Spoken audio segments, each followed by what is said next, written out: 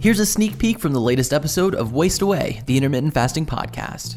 Well, one of the great things that essential oils does is it can really help curb some of the cravings and bad habits.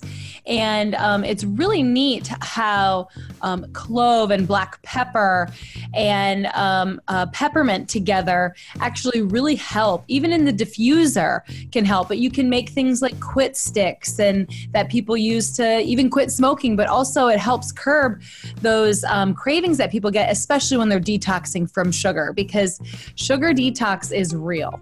Hey guys, thank you so much for listening to this week's podcast preview. Now don't go anywhere. This was just a little taste of last week's show. You can check out the full episode with so many more of your intermittent fasting questions by clicking the link down there in the show notes. Also remember, if you enjoy the podcast, it would mean the world to us for you to leave a review on iTunes to get this podcast out to other people that may have the same questions that you do. And as always, if you have a question that you want answered, email those to questions@chantelrayway.com. Thanks again, and we'll see you next time.